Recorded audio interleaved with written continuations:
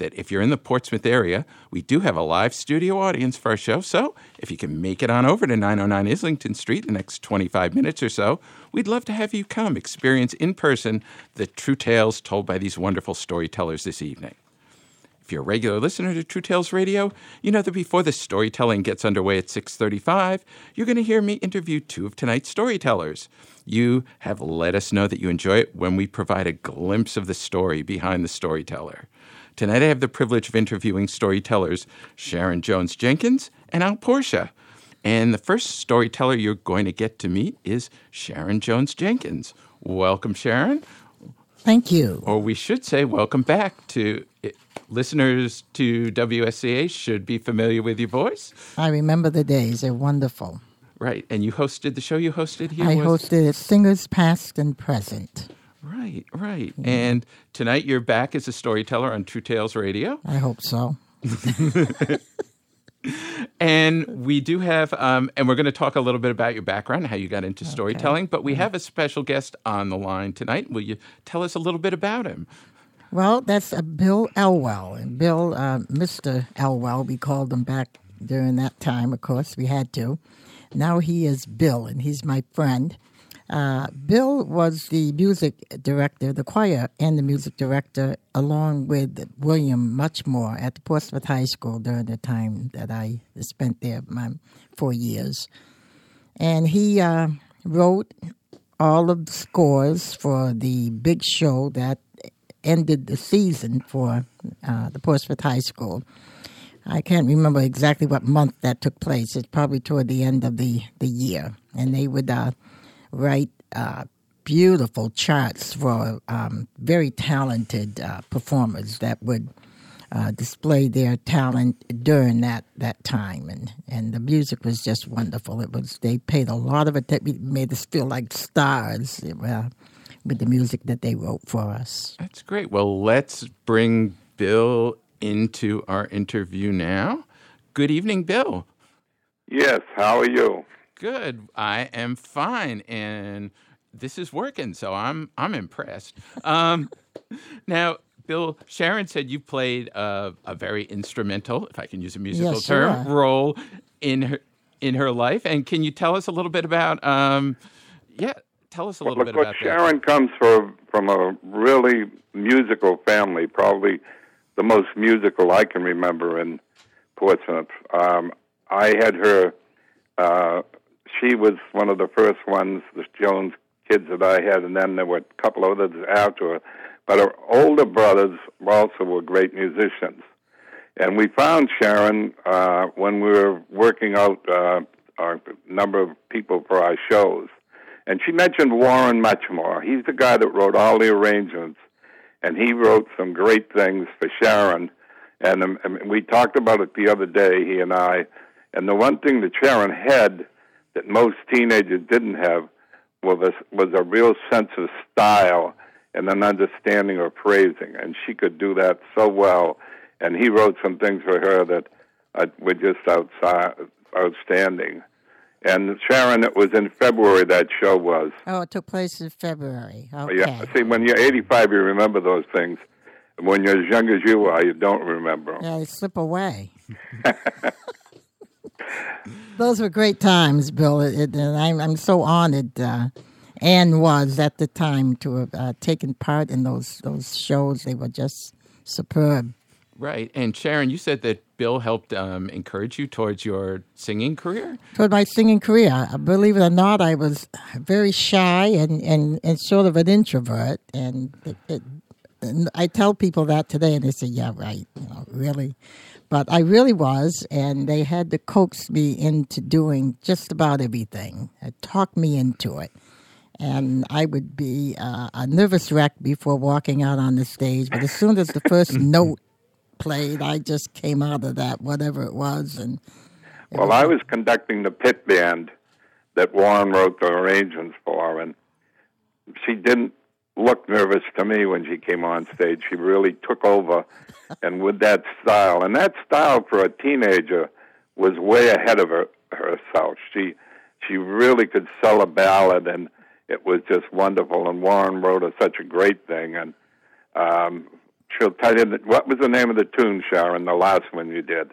Just the Way You Look Tonight.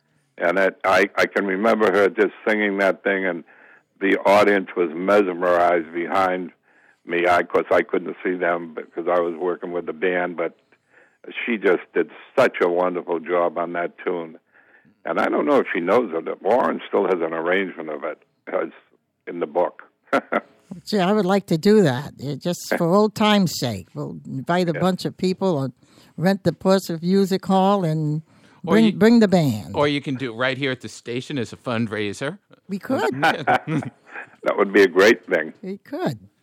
Yeah, and Bill, when you had Sharon as a student back at Portsmouth High School, you said she had a sense of style. What else did you see in her that made you think that, this... I didn't really understand what you said the last part. What qualities did you see in Sharon that made you think, yes, she can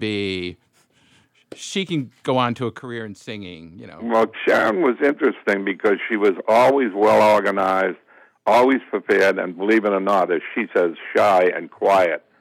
But when you gave her a task or gave her a tune to sing, she could sell it and she could bring it. Because I've seen her so many times since she left high school, and I don't get out much anymore, so I don't get to see her. But I've been places where she has been singing, and I just recognize it so much, and the sound of her voice, and just the way she sings so well. As a matter of fact, my family gets upset with me, but at 86 years old, my shelf life is getting shorter, and I've already asked Sharon if she would sing at my memorial service. You did. You certainly did.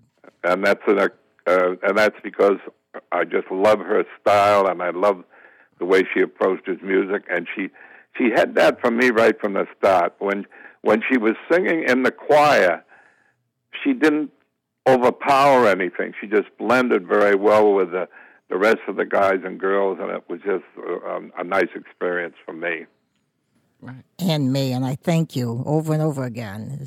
It's such a pleasure to be talking with you again at this time during this interview, and thank you for agreeing to be a part of it. Right, yeah. Bill, do you have, over the years, is there one of Sharon's songs that are like one of your favorites? The one that we talked about that she just mentioned. Just the Way You Look the last tonight. one she did when she was a senior, and that just knocked everybody out.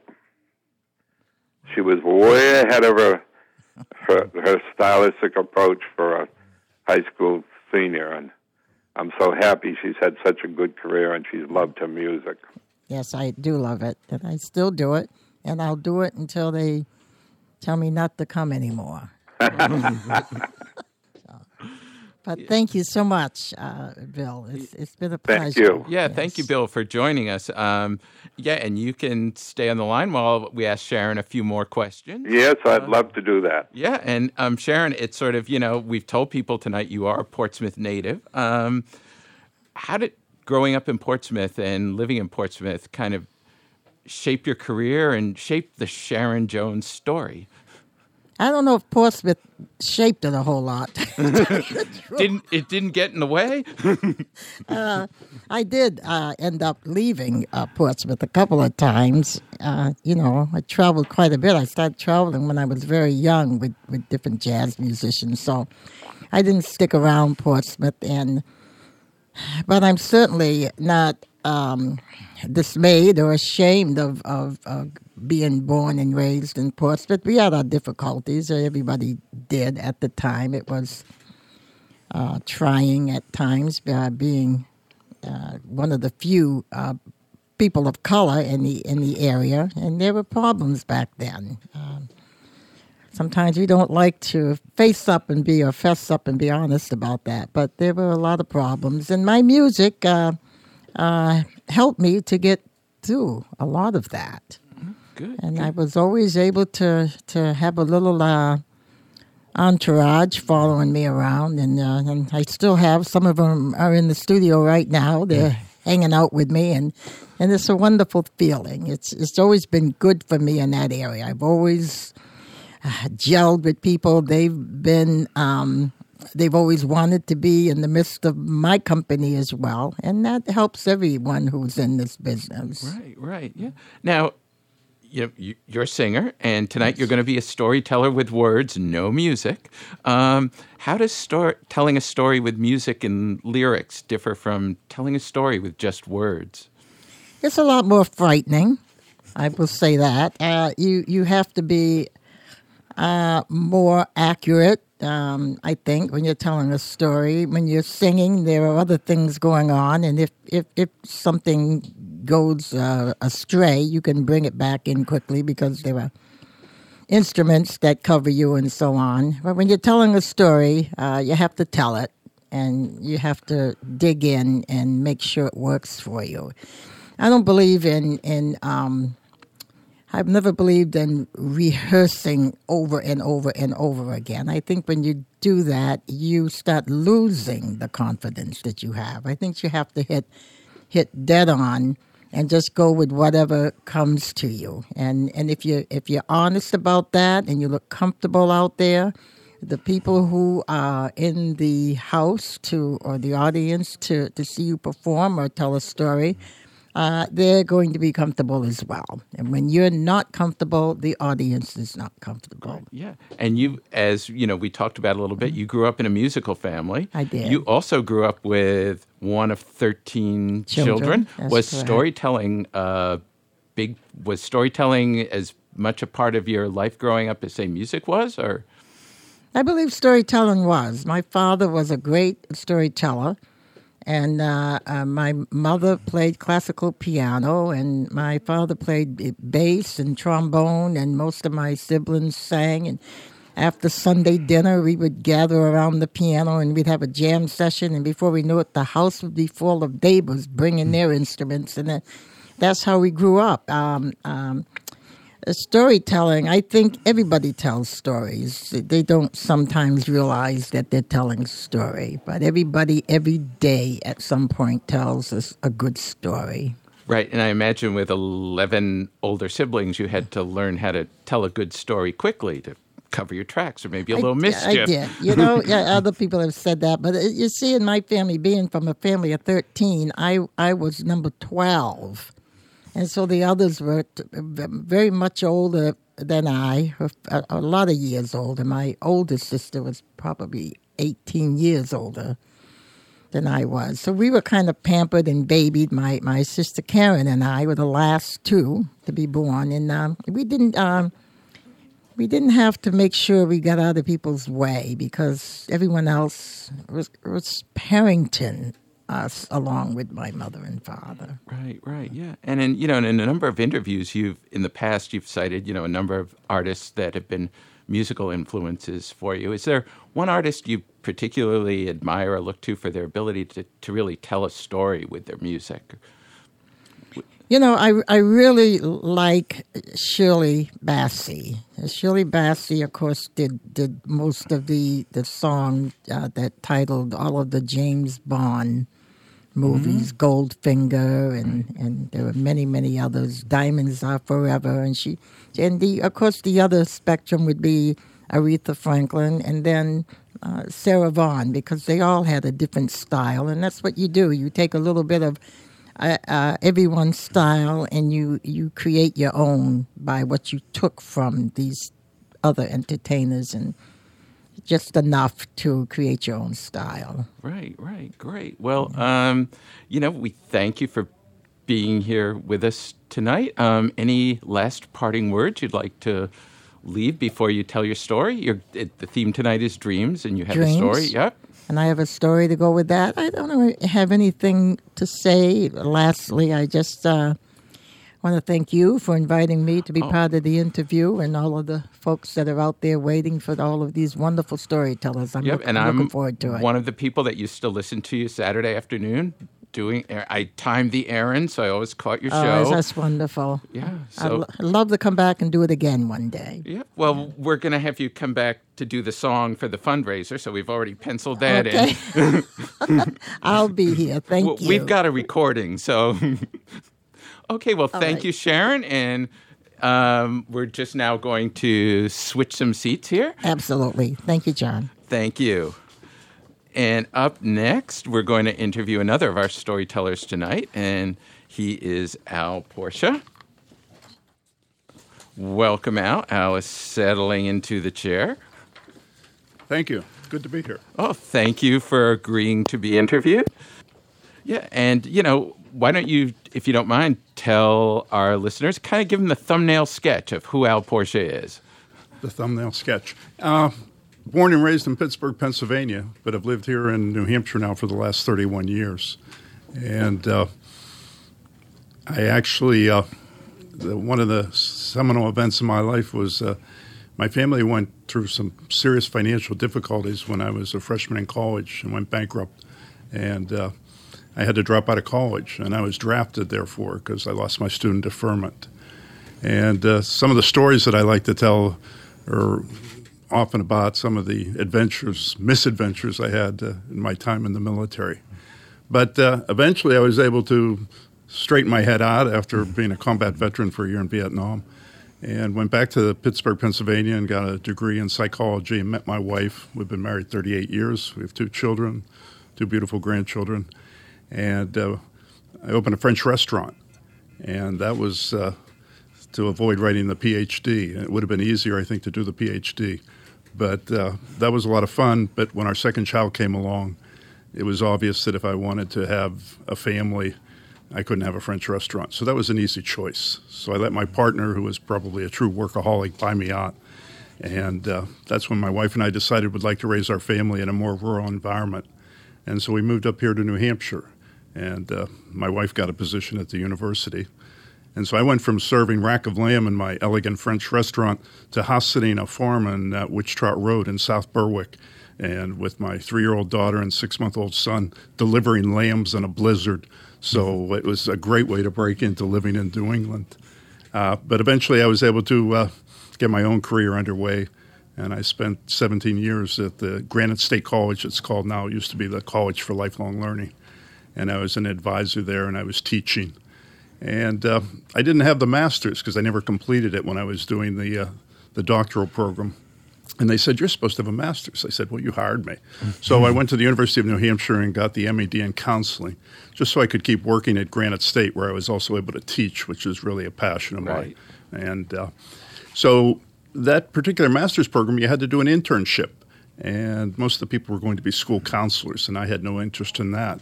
So I found this place called the Vet Center in Manchester, New Hampshire, that was counseling combat veterans from all of our many wars. And so I did 2 internships there, and then continued at Granite State. And after 17 years, I was looking for a change, and I gave my notice. And 2 weeks into my 4 weeks notice, the Vet Center called me and said there was an opening. So I had yet another career at that point in my life, my last 10 years, counseling combat veterans, which was very challenging, very rewarding work. Right. Yeah, and you did mention that many of the stories you tell deal with your time in the U.S. Army and in Vietnam. Was it hard to start telling those war stories? It's never been hard for me. Yeah, I've never done it publicly as I have now here for the second time tonight. But I always thought it was important to share those events with people that were close to me, that were my friends and family, to give people a sense of exactly what are the consequences of sending our young men and women off to war.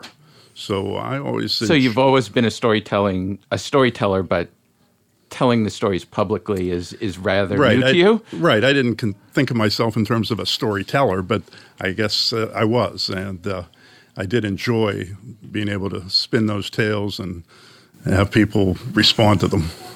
Yeah. And you mentioned that you have spent time counseling other veterans. What role do you think having a vet tell his or her story helps in the counseling process? Oh, I think that's what was great about the Vet Center, because that's what people are doing in counseling. They're telling their stories, and it's very important for them to, when they are dealing with the emotional trauma of war, the spiritual and emotional wounds, which is what I call PTSD, to to be able to begin to share that with someone else and realize that you're still accepted. And so it's easy for veterans to start by talking to fellow veterans. So the Vet Center concept was the counselors were not only counselors but veterans.